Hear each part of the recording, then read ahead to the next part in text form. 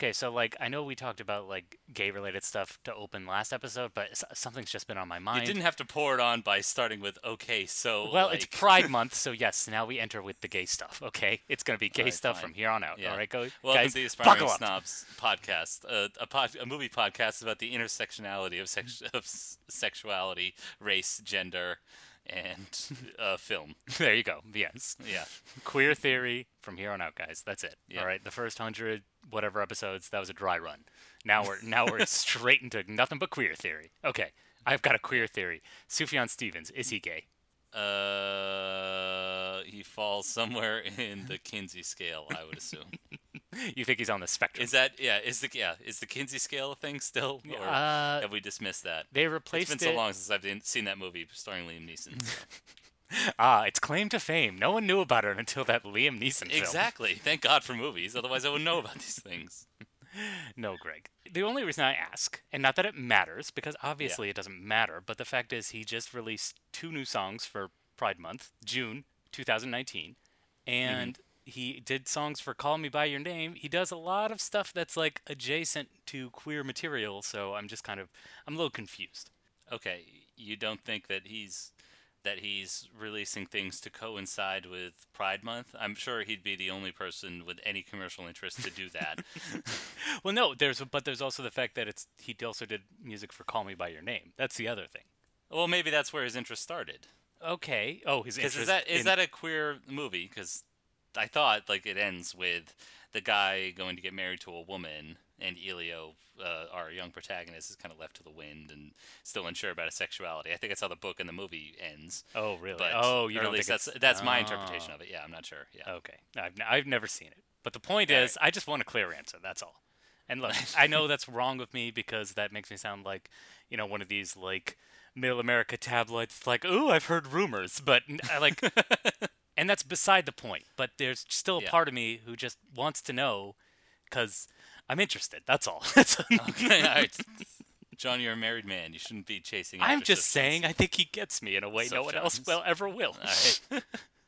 I'm surprised you're questioning him and not another young lad who's really delved into artistic endeavors centered around queerness and sexuality. That's one James Franco. Well, I think he's doing it just for lulls or like poking the bear. Like obviously he has no like real Are you talent. sure, John? Movies take a lot of work, and to do When you're that one rich, play when you're one that like idol gay rich, character, yes, he does have that kind of time. yeah. I think he's I, doing it for let's be honest, attention. God, when did I become like a 1950s housewife? Oh my God, what happened to me? John, is your life so dull that you need to focus on the sexuality of I your mean, I favorite? don't mind if they're gay, just don't rub it in my face. All these rainbows.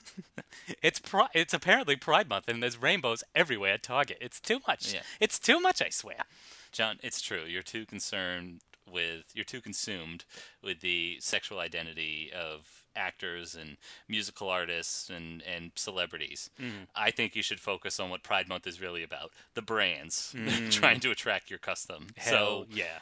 see what brands are going to be at your local Pride parade and support them because they, I don't know, support you by putting a rainbow flag in their Twitter avatar or something.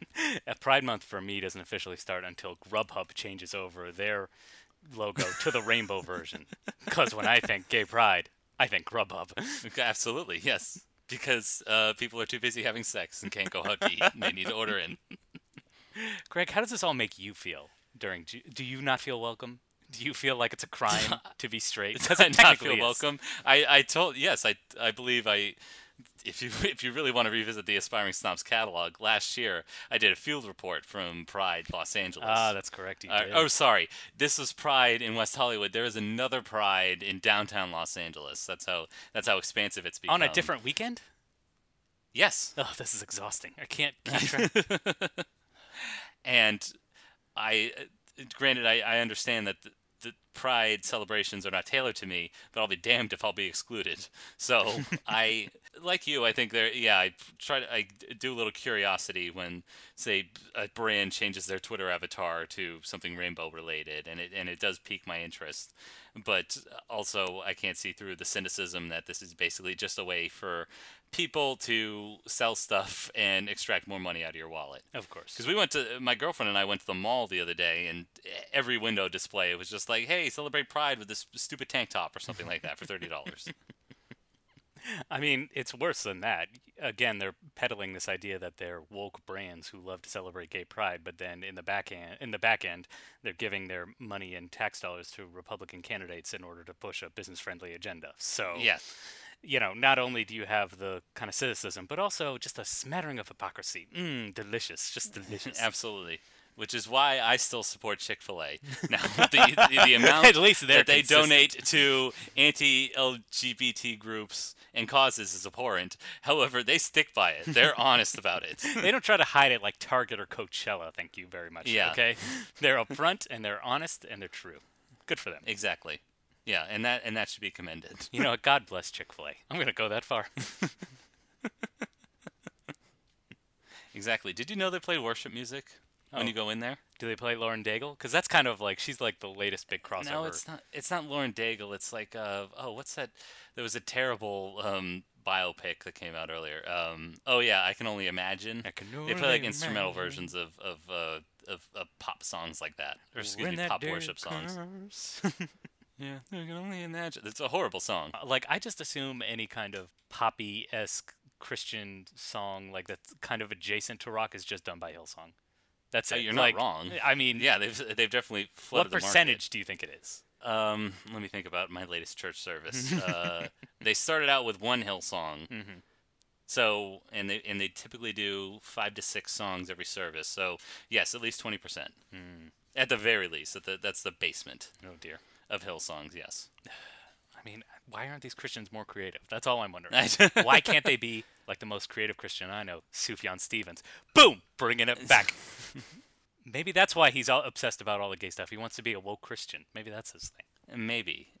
Yeah. What would Jesus do in this situation? That's what I ask myself every time I enter the recording studio.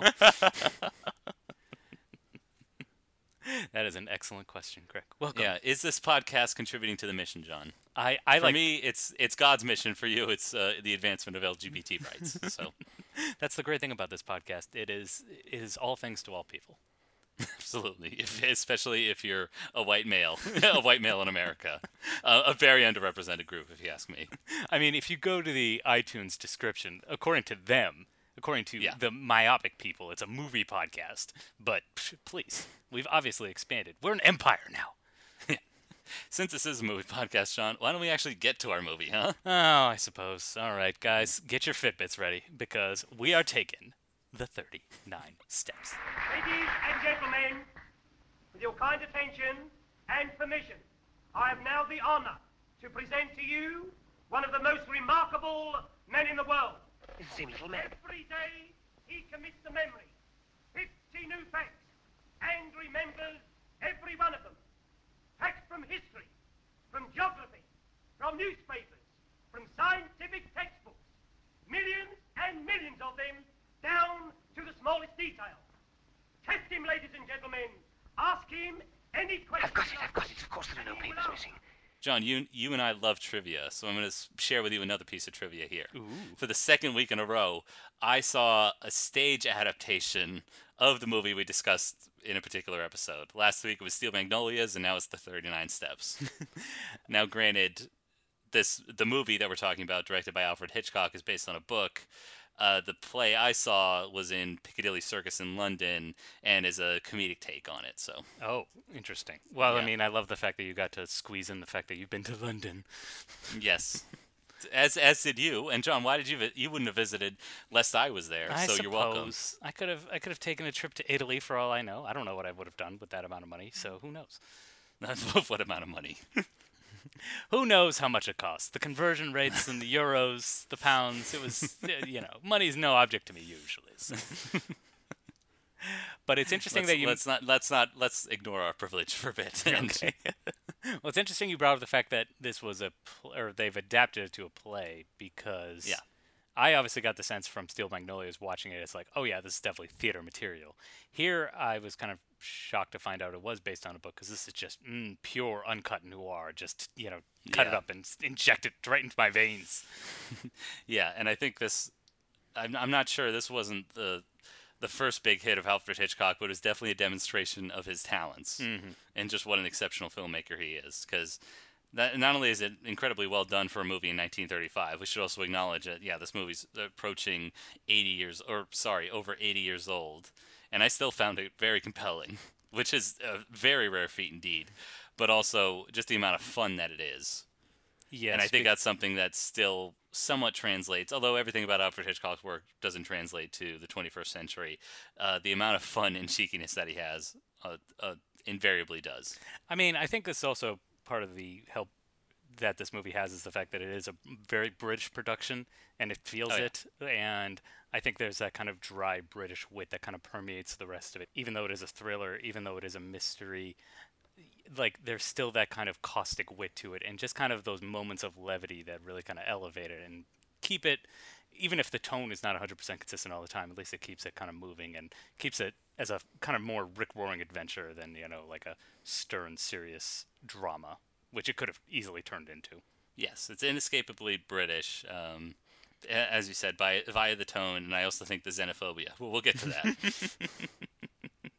Greg, whatever do you mean? I saw the culture clash between the cosmopolitan Londoners and those simpleton Scottish, those simple Scots up north. No, I was speaking more to, this is an espionage thriller, and as far as we know, the information that desperately can't get out of the country is acted upon by a foreign agent.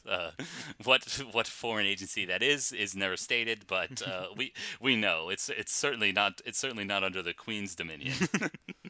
Even though their accents are extremely vague, we hear that we only get a few lines of dialogue from the actual spies, and it's all like vaguely European. Like it's definitely not British, but it's definitely not like so succinct as like French or anything like that. No, so let's set it up. We follow our main protagonist is Richard Hannay. Hannay, yeah, he goes through different aliases. Hammond, yeah. Haynes, because Howard. like a lot of Hitchcock productions, it's a wronged man on the run. And so it starts out, he goes to performance, and this is our first sign that this is a very well done movie, because older, crappier movies from this era would just have like a simple establishing shot. Here we have this awesome like tracking over a miniature saying music hall, and we kind of trace the action like via close up through the door and follow a guy to the ticket booth, and so that's all like very well done. But then we get to the performance. Just demonstrates the dearth of entertainment they had back in 1935, because we're introduced to Mr. Memory, the guy who commits 50 facts a day, and will solicit random questions about I don't know how far apart cities are, or what year a member of royalty was born.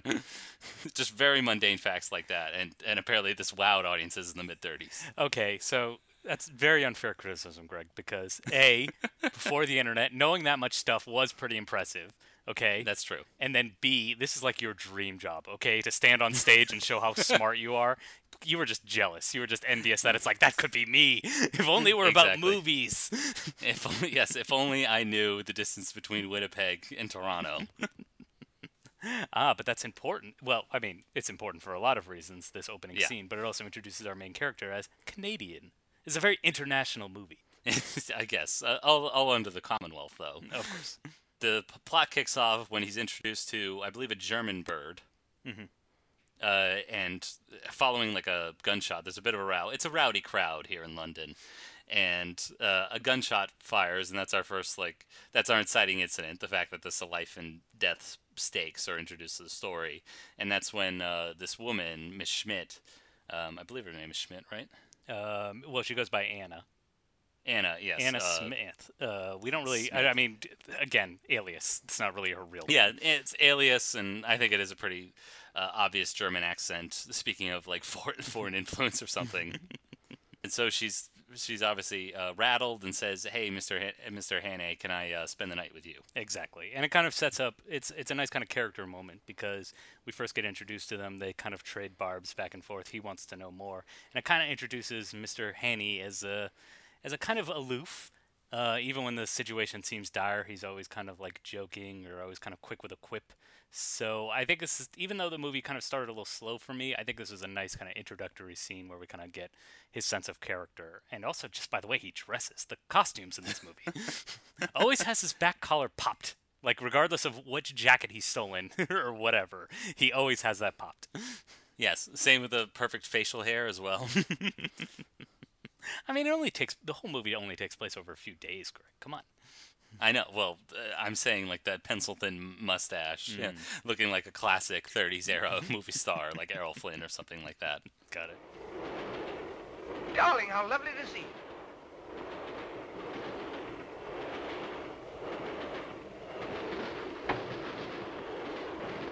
Don't mind having a free meal in there.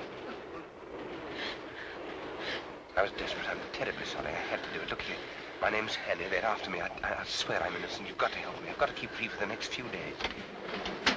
Well, you've seen the men passing in the last few minutes. This is the man you want, I think. When we passed just On now. his way in here and told me his name was Hanny. Is your name Hanny? No. Are you coming in to tea, sir? I'll be right along. He does take her home, and she's obviously very paranoid, very on edge about something. They're being tailed by two folks, two very sinister-looking guys, and basically early that morning she gets stabbed in the back and killed, and suddenly Mr. Henne becomes the prime suspect and has to go on the run. Yeah. And so, yeah, this is pretty well done. I think a little slow kind of to begin with because it plays very ambiguously, and the character played by Robert Donnet, like he knows exactly what to do immediately. He's like, okay, I got to change first with the milkman. Like, he's not like an everyman. It's clear that he's not an everyman, and it's somewhat prepared for the situation. And it's not until later that we realize why that is. Exactly. And then it just kind of now it's an actual chase movie, so that's when the things kind of really start taking off. Once he gets on the train, and we get that kind of those great like shifting shots where he's like trying to hide in different cabins, and we finally get introduced to our blonde. Yeah. Yes, this is Madeline Carroll playing Pamela. And what I loved about the scene is as soon as she entered the frame, I was like, oh gosh, here's the blonde. Here's the woman. I knew she was going to get involved in the plot. And what's great is that subversion of expectations, she immediately turns him in. It's like, get this man away from me. And she exits the movie for at least like 20 to 30 minutes. Oh, definitely. Yeah, at the very least. So you're right. I mean, this being this kind of loosely adapts the book on which it's based, and Hitchcock being a commercial, cynical filmmaker that he is, it's like, well, we got to have some romance in here. And you're right, it is interesting what kind of allies he finds along the way, because I believe following the train, he winds up at a farm in Scotland. The patriarch of this farm is obviously very suspicious, but the wife is more understanding and aids his escape once the authorities do come by. And then we're finally reintroduced to this blonde, and then they get handcuffed together because they both get implicated in this crime. And I thought like, oh, that's where this kind of cliche comes from. And I was wondering why we waited until an hour into this 90-minute movie that we finally like had them handcuffed together and had this abrasive tension that they're forced to encounter. Exactly. And so for the latter half of the movie, it becomes that classic like tete-a-tete, the His Girl Friday is like, oh yeah, and then they're handcuffed together, so you get that physical comedy as well. Yeah. But again, like it's well done enough that you kind of ignore the cliches or kind of the problematic underpinnings. So, yeah, I'll get to that later in Spotlight, I think. But what did you think of?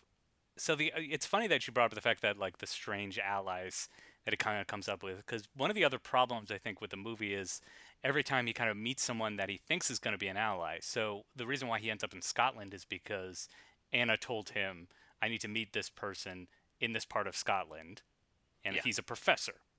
And there's obviously not that many people in Scotland, or at least not as wealthy as a professor, so he's able to kind of deduce who it is, and then they eventually meet. And at first, it's very cordial, it's very friendly, but then it becomes clear that the professor is actually working for the wrong side, and they turn him in. And then Hanny thinks that, if I explain properly to the sheriff that he'll believe me. And initially the sheriff does believe him. Then he's like, your whole cockamamie story's full of lies. You're under arrest again! Yeah, so although the movie's fun and pretty light on its feet, we do start spinning our wheels at this point with the introduction of our main baddie. this professor who she also notes like is missing the top half of his pinky finger. That's also something like sinister about our antagonist here. And you're right, because at this point they still didn't explain why Hannah is so smooth in these situations, like how he keeps like getting in and out. And that's why I was so thankful to finally get to that conflict with Madeline when they're tied together and they have to they're forced to collaborate and they do find an ally in like the tavern owner. That's, I think, in particular is my favorite scene when the old woman at the tavern kind of forces the authorities away by throwing the book at them and saying like, did you seriously have a drink after a curfew? Well, it's kind of weird. She's like, for them, she's a stickler for the rules, but obviously she thinks that Pamela and Hanny are kind of like this couple running away, deeply in love, and so she kind of gives them completely the benefit of the doubt, even though obviously they're fugitives from the wall. What are our friends outside looking for you for? I didn't do it. Of course you did. But why come all this way to Scotland to tell me about it? I believe she was coming to see you about some air minister secret. She was killed by a foreign agent who was interested too. Did she tell you what the foreign agent looked like? There wasn't time. No, there was one thing. Part of his little finger was missing. Which one? This one, I think. Sure it wasn't this one? So I think it starts strongly and then ends strongly. Yeah, in the middle, you're right. It does kind of drag its feet. And I think that's also because the production value, and maybe this is something we take for granted now, but the amount of the varied locations that they could have. I think this movie makes incredible use of the Scottish moors, which is not something you associate with noir. Or just outdoor shots in general. Yeah, that's true. There is one sequence in particular that may not survive today's technology, but it does look like it was shot in the 30s. Like the film stock is sped up, and yeah, it looks like they're. But you're right. There actually are outdoors running along the moors. And so, like, yeah, you appreciate the change of scenery or something unexpected, like where exactly the story's going. But when we retreat to this, like it's like a cocktail party, and it's just as elaborate and kind of cliche as you expect a chamber drama to be. Yeah, that sequence in particular didn't exactly grab me the way that when Hannah and Madeline are handcuffed together, that I was kind of drawn back in. So you're right, like it's not a kind of fun frolic all throughout. I mean, it does have these dead moments, but overall, it's still like a very compelling piece in terms of just being a fun, although empty adventure. And that's why I want to get to, like, what exactly is at stake here? Like, what are the 39 steps that Anna warns him about that he needs to find and keep on UK soil? Well, I mean, we only get kind of a vague answer of that, because once he figures out where he needs to go, it turns out we bring the story full circle. He needs to go back to Mr. Memory, because the way apparently the professor's plan is that he uses this guy, Mr. Memory, who has a photographic memory to get information out of the country. That's ultimately his plan. And so once Hanny kind of confronts them with this, he asks, like, what are the 39 steps? And we only get a vague notion Mr. Memory has to answer, because he's obviously on stage and he's just so compelled. He only says it's a secret kind of syndicate, an evil criminal organization, and that's when he gets shot. So we don't really get a satisfying answer.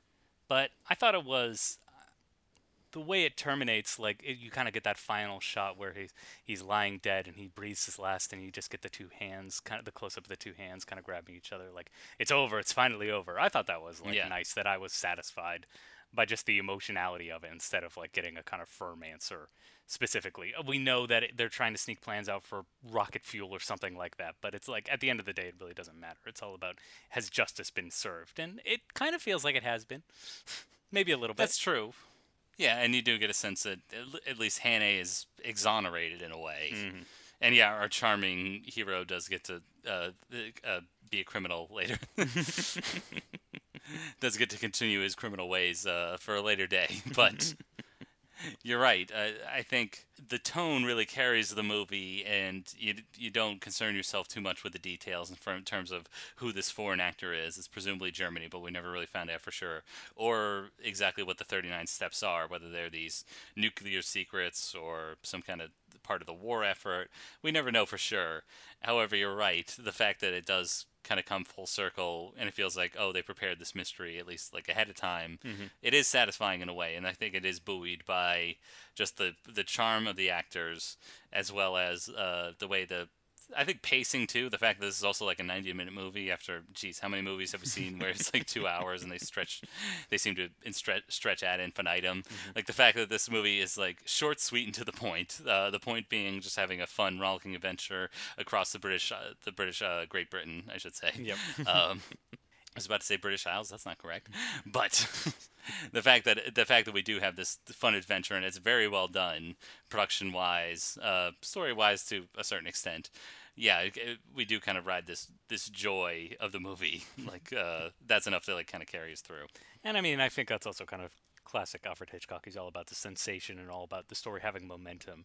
Now, when you look into his movies, do you find particular themes, or do you find any kind of rich thematic resonance? Probably not. But again, he's a rip-roaring good time at the movies. So, heck, you gotta reward it on its own merits. So, good job, Mr. Hitchcock. I mean, Yeah. besides the thematic underpinning of don't trust foreigners, they're bad people.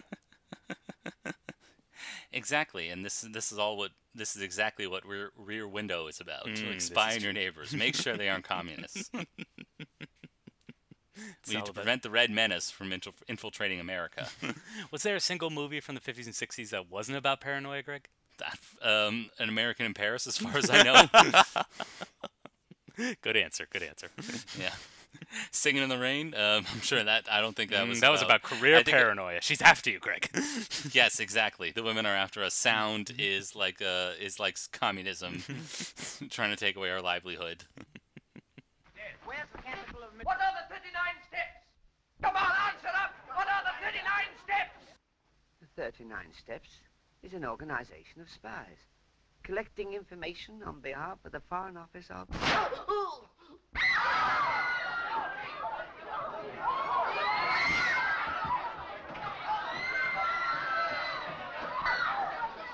Take it easy now. Take it easy. I'm all right. Get the girls on straight away. The girls into Doctor right away. Mr. Memory, what was the secret formula you were taking out of the country? Will it be all right me telling you, sir? It was a big job to learn it, the biggest job I ever tackled. And I don't want to throw it all away, sir. It'll be quite all right. The first feature of the new engine is its greatly increased ratio of compression, represented by R minus 1 over R to the power of gamma, where R represents the ratio of compression, and gamma, seen in end elevation, the axis of the true line of cylinder, angle of 65 degrees. Dimensions of cylinders as follows. This device renders the engine completely silent.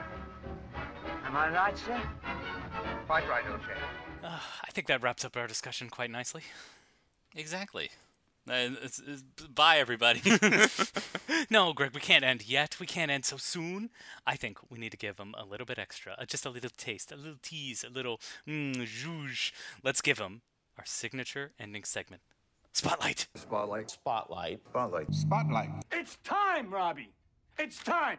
Yes, this is where we recommend something that we've seen either that week. Usually it falls to being that week, unless I can find a way to tie something I watched years ago into the movie we watched this week. Well, thankfully, I have the opportunity to give you something that's a little bit of both. I recently discovered another YouTube channel. That's right, it's another YouTube channel recommendation, Oh, folks. gosh. Oh, come on, don't be a pud.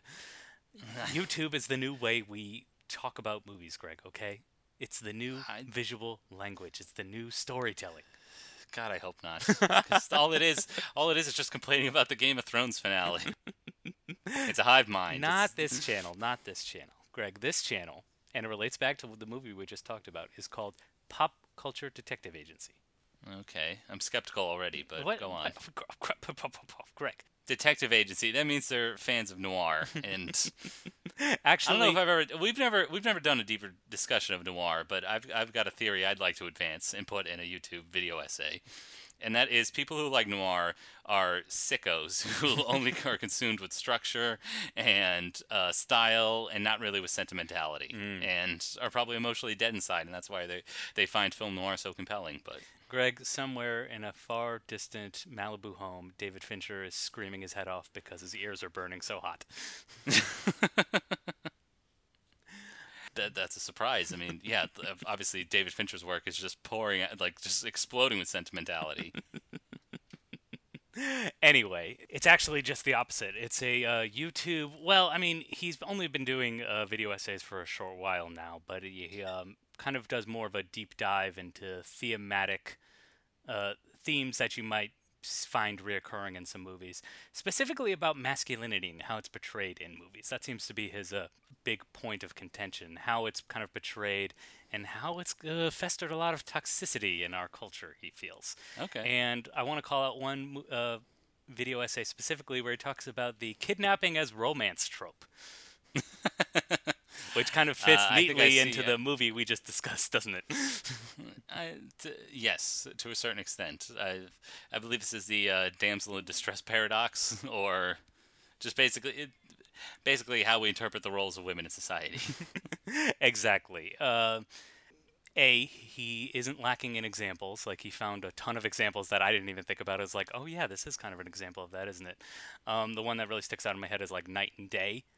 Because at the end of the movie, they obviously end up together, but it's like you watch his behavior out of context of the movie. If it weren't for the kind of like whoosh bang swoosh sensation of the movie, it's like, wow, this guy's actually pretty abusive and mean to her. And the other kind of thing he talks about with this trope is that the way they kind of try to get around the criticism of writing the story is that the woman is feisty. You know, she like obviously backtalks a lot, but maybe the lesson she needs to learn is she's too feisty for her own good. And maybe if she just listened to that man, I mean, he wants what's best for her, god damn it. Like, why doesn't she just listen? She's so irrational. And that's ultimately the point he gets to, is that this kind of kidnapping as romance kind of works as empowerment in fantasy for the roles of men in society, where it's like, they just know best. They just want to protect their women. And if only they'd listen, they could have just gotten out of this so much easier.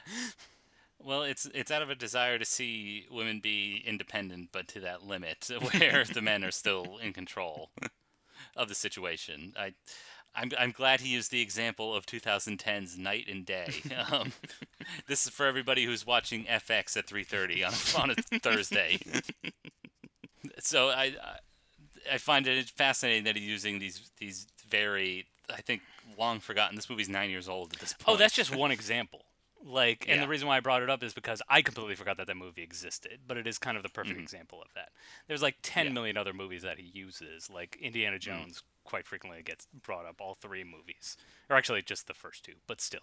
He doesn't specifically kind of use one movie. He'll start off the video essay usually with like one example, but then from there he'll kind of sprawl out and just use just the most wonderful assortment of clips, just beautifully edited, just brilliant. So I think he's quite good, and he's obviously doing a service, trying to get people to examine how masculinity is portrayed in our media. One of the other interesting ones I want to highlight is he was talking about Fantastic Beasts.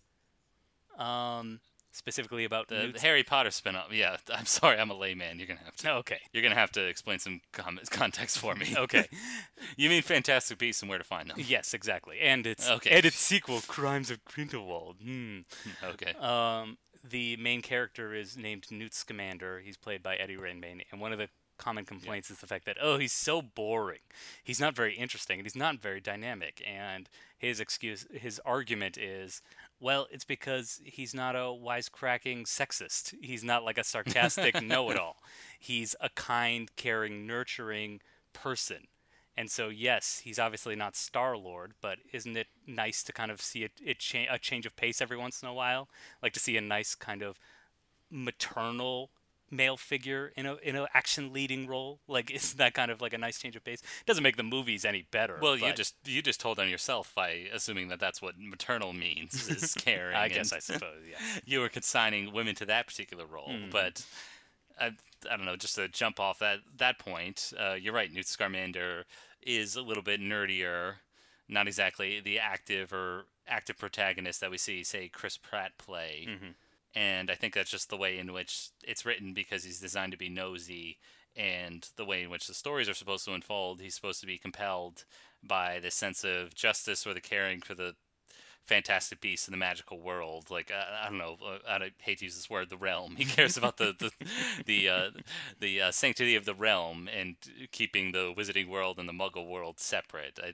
I think maybe that's where some people are also losing the disconnect, because they can't understand that motivation, whereas they can see like Star-Lord, somebody who's damaged by the loss of parents and wanting to be a rogue. Like, they can understand that maybe a little bit more, or maybe it's fulfilling their wishes a little bit more. Oh, absolutely. Because that's the other thing too. I mean, this is entertainment. We're supposed to see ourselves in these characters and escape in them. So, I mean, why do you think Harry Potter initially was just so popular to begin with? It's because Harry Potter is not really much of a character. He's a blank slate. He's the chosen one. And he also just happens to be rich. And he's really not that active a protagonist either. He kind of just goes along with things as things happen around him. So he's kind of the perfect insert character, and I think that's why those movies and books and that whole series was so popular. So now that they're actually creating a new series with an actual real character at its heart, doesn't really work anymore. At least people aren't connecting to it on the same level. I guess not. Well, there are a myriad of reasons why people may not be connecting with it, but I will save my criticisms for Fantastic Beasts and Where to Find Them for another day. Okay, fair enough. Yeah. This is Spotlight. We're supposed to be positive. Positive, folks. Exactly. Positive. Yeah. Let's keep it positive. All right. So, what's it called? The movie Detective Agency? Pop Culture Detective Agency. Pop Culture. Okay. All right. So, you were right sometimes. You also recommended to me Lindsay Ellis on this very podcast, and she's a clever one. She's so. dynamite. Yeah, she's a dynamite broad, and I don't know about this detective agency guy. I don't like this dick, but he's a gumshoe, Greg. I know. And check out them gams. Whenever I talk old timey, I have to throw that in. Check out these gams. Well, John, you may not feel as though a YouTube channel is a worthy spotlight, but I have one that's even less worthy. Oh, dear. It's another podcast. Oh no. Yeah. I don't think you've ever. Well, actually, no. You have recommended podcasts on this before, but usually I'm the bad one. I'm usually the one recommending them a lot more often, and basically diverting any potential audience we had for this podcast away. So exactly, we hate acknowledging other podcasts. They are our enemies, and we want to eviscerate and destroy them via our listenership. But this one I want to wholeheartedly recommend because it's a longtime and beloved comedian. Do you know who James Adomian is? Ah, yes, I'm familiar with James Adomian. Yes. Well, he's finally launched his first podcasting solo project after many years guesting on a number of podcasts. He's got his own, and it's called The Underculture. You actually sent me an episode of this, if I recall correctly. Yes. He couldn't wait for Spotlight. He had to email it to me directly into my inbox. Yes. For those that don't know, James Adomian is a stand-up comedian, best known as an impressionist. I think his most well-known impression is of Bernie Sanders, and that's when he started to hit, was when Bernie Sanders entered the presidential campaign in 2015, and he had this impression that went on Funny or Die, and he had this series of specials with the guy, I can't pronounce his last name, it's like Anthony something, who does a good Donald Trump impression. And so they had Sanders versus Trump and a lot of good comedy bits. He came up through Uptight Citizen Brigades and guested on a number of podcasts, and that was my first exposure to him. I don't think his Bernie Sanders impression is particularly exceptional, but I do love his impression of one Sebastian Gorka. Now, in case you don't know, Sebastian Gorka is just a brilliant buffoon, former White House advisor, current radio host, I believe. He appears on Fox News sometimes as this bile-evading numbskull. Ghoul. He's a ghoul. He's a ghoul, saying like Western tradition. I think he was born in Hungary. He's an American citizen, but he has this faux British accent where it's like American culture will rise, the leftists will fall, and their tyranny will not see the next day. And so James Adomian basically takes that and turns him into a Bond villain. That's the one skit I wanted to see where James Adomian plays him on his radio show as Judge Doom in Who Framed Roger Rabbit. He so abhors the gay wedding on Arthur, but he knows the real enemy is Darkwing Duck. And so he does these impressions. Basically, the format of each episode has an opening skit where he's impersonating somebody. then he and a guest are basically do two different impressions and do a comedy sketch. And then following that 30 minutes, then it's just a straight interview with whoever friend he has on, whatever guest he just did an improv with. So you do get a kind of best of both worlds. You get your comedy skit. You do get in your latter half. Granted, most of the latter half episodes are all about their time at like UCB. And if you're sick to death of like inside comedy podcasts as I am, like it can sometimes pique your interest, sometimes not. But yeah, it really comes down to the guests, and I think. A lot of the time he has people who aren't that particularly well known yet and who aren't particularly that interesting yet, let's be honest. They're still young in their careers, so and honestly for me I think that those kind of like improv sketch dragged on a little too long, and then to go into the whole hey, now we're playing ourselves, like, I don't know, like, I usually turned it off at that point. Reminiscing about the UCB days or something. I mean, I think James Adomian is hilarious, and he's an extremely funny comedian. And obviously, I love that Gorka sketch you sent me. Yeah. From what I've heard of this podcast, I don't know if I have the heart to recommend it, but I'm glad you like it, so good for you. Well, that's why I reserved my recommendation, because we're only 4 episodes in, so maybe it'll evolve over time, but the reason I reserved my recommendation for this week is because his latest episode, guest starring character actor Sam Pancake. I don't know if you know who that is. There's an actor out there named Sam Pancake. Yes. And he's the Sam Pancake. I don't know if you knew that. Okay. Yeah, he's the definitive one, let me tell you. All right. But this episode with him broke me. Oh, dear. Because the comedy sketch involves him playing Mark Maron, and any impersonation or pastiche of Mark Maron will automatically win my heart. I don't care if the impression is done out of love. Mark Maron sucks. Anything that knocks him down, and his grouchy neediness. Oh, come on, I Greg. What are fully you endorse. doing? Come on. No, you're playing him way too sympathetically. He'd be like, no, come on. I was just in a bad mood. I was in a bad space in 1998. Okay, and I just want to know if we're good. Okay. So obviously, it doesn't matter if it's the most accurate impression. The fact that he gets that the surly character of Mark Maron is great. But he's contrasted with Sam Pancake playing Rip Taylor. Oh, God. Do you know who Rip Taylor is? Yes. Okay, I had no idea. Apparently he's like a low-rent Paul Lynde, which I'm sure you can envision because Paul Lynde was a paragon of comedy back in the 70s. Again, Greg, Pride Month. It's infiltrated. Okay, we're talking about Paul Lynde. We're talking about James Adomian. It's all coming together. Yeah. So this was the best episode by far because the improv sketch was premised on Mark Maron, trying to get something genuine and emotional. Making sure, are we good? And then Sam Pancake playing Rip Taylor is like, hello, I opened for Judy Garland 3 years. Have you seen the inflation lately? A tattoo is now a tat 3. Oh, God. Pumpernickel bread is now a pump per quarter. Look, the important thing to remember, Greg, is there's no right way to do comedy, okay? Yes, exactly. Yeah, so literally I died listening to this last episode. And I'm sure there are other moments that'll really pique your funny bone in the Underculture podcast, which you should listen to today, after you download and listen to this one. Okay. Yeah. As long as they know the order that comes in first. They download ours first, okay? Yes. I'm just so sick of having to push ourselves. Why aren't we famous yet? Why don't we have a Patreon? Is that what you do this for, John? The fame? You're right. We don't do this for the fame. We do it for the movies. Yes, we do it for the right reasons, okay? Finding love.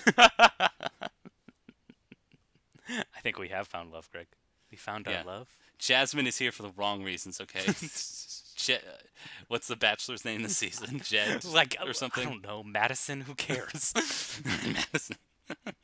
Someone on Twitter posted 2 pictures of 2 different contestants on The Bachelorette, and she's like, you cannot convince me these are 2 different human beings. And I believed her. That show is trash. That show is garbage. I worry about our culture, people. And now, John, you're worried about our culture I now. suppose. You're right. Should have seen it coming. Did you not hear me allude to Rip Taylor? I suppose. Earlier. I like to live in my bubble, Greg, okay? That's what the internet, my little cocoon, my little safe space. Yes, our silos, as it were. And have we got the silo for you? Yes, join our silo when you follow Aspiring Snobs on social media. Or the social meds, as the cool kids call it these days. Facebook.com/aspiring snobs, all one word. As well as Twitter.com/aspiring snobs. Well, you all got one that word. ant symbol. I don't know what that's called, but then you have Aspiring Snobs. And then also on Instagram, we just joined Instagram. You can also follow us at Aspiring Snobs. Yes. I don't know where we're going to post yet, but it'll be great, trust us. Oh, yes. There's just so much content. Every day. Content. Your life is content now, people. Now, granted, that's a great way to get to us publicly, but if you want to reach us privately, in our more intimate moments, saucy, we do have an email address, aspiringsnobs@gmail.com, where we are taking recommendations, feedback. If you have any questions for us that you would like us to answer on air, we'd be happy to do that at aspiringsnobs@gmail.com. And then once you've done all that, you can go to your podcast service of choice, wherever you're listening to this episode, whether it's Apple Podcasts or Stitcher or Spotify. You can give us a 5-star review. Please leave us a 5-star review and give us a subscribe. Hit that subscribe button, and that'll help others find our podcast. Because the more you rate positively and the more you subscribe, the more people this podcast reaches. Yes, and we'll achieve that fame that we so desperately want. I need the social currency. I need those likes. Without those likes, I'm starving. In body, I'm fat, but in spirit, I'm thin. Because I need those likes. No, thin is a good thing. So you want to be thin. My spirit is malnourished, and ooh boy. Okay, maybe that's. Am I ready for that spirit beach body? Yep. That spirit beach bikini. One area where we are not malnourished is our brains, our magnificent brains, because we're going to continue expanding our horizons with a new film next week. Well, Greg, it's the summer, and it's blockbuster season. Yeah. And This seems to be contrary to the ethos of this podcast, where we aspire to film snobdom via art films like Jian, that 3-hour film where she just potters around the kitchen. Oh, Greg, but sometimes there's a magical movie that crosses worlds. Sometimes it becomes just that perfect movie that lines up directly into that little sliver of that Venn diagram. And that's why we're revisiting the 2015 classic Mad Max Fury Road. I'm glad I intentionally avoided this film 4 years ago because critics fawned over it, and suddenly became the conventional wisdom said this is the greatest movie of all time, and I said no, sir. either I can see it and being contrarian, or just avoid it and dismiss all of that praise. So I'm glad with a bit of distance I can now evaluate this movie with fresh eyes.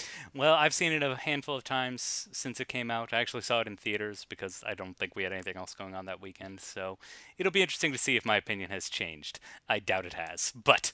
All right. Well, I guess we're going to have to save that opinion for next week. I'm such a tease. Saucy. I love being saucy. What can I say? It's Pride Month. I'm allowed to be. That's right. You speak your truth, John. I feel like... do you feel seen yet, or... I mean... do you want to be seen? Until I buy that You're T-shirt. Until I bought that Target T-shirt, no. But now I've bought that Target T-shirt, and you know what? Yes.